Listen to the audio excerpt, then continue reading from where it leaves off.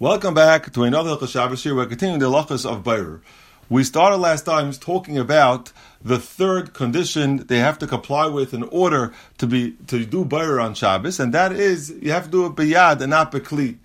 And we spoke that if it's a specialized kli, for example, a apple corer, a slotted spoon, and a sieve, a sifter, those things are shayla v'isser d'oraisa. You're not allowed to use those kelim to do Beirer.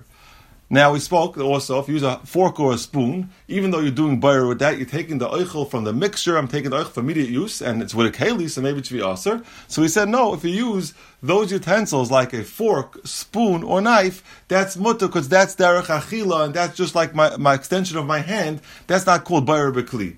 So the same goes for peeling. You want to peel a vegetable, peel a fruit.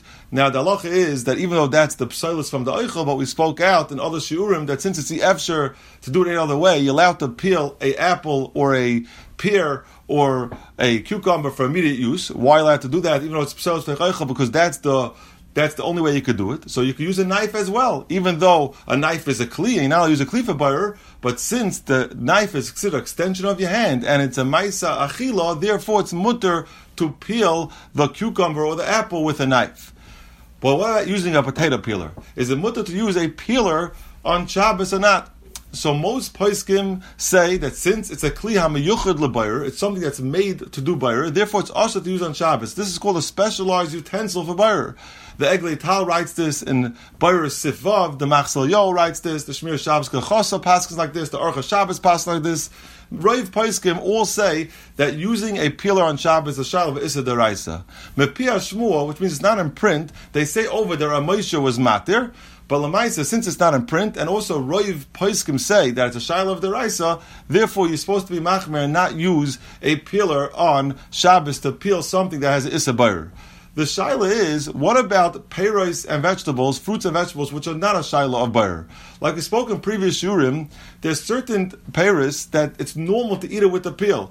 For example, a plum, a peach, or grape. Those things it's normal to eat it with the peel. Therefore, the peel is considered one food with the grape, with the peach. It's not considered two different minim.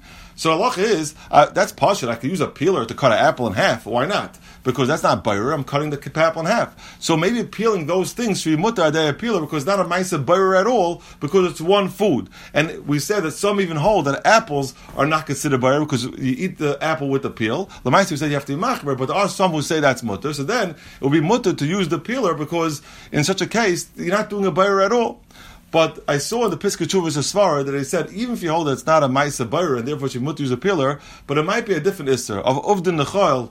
And a chash muksa, he says, and therefore he says that maybe even if you hold, even a case where the maisa is not a maisa Beirer, for example, it's one food, still you should not use the peeler on Shabbos because it might be a shayla, uvdin nechayil, or muksa.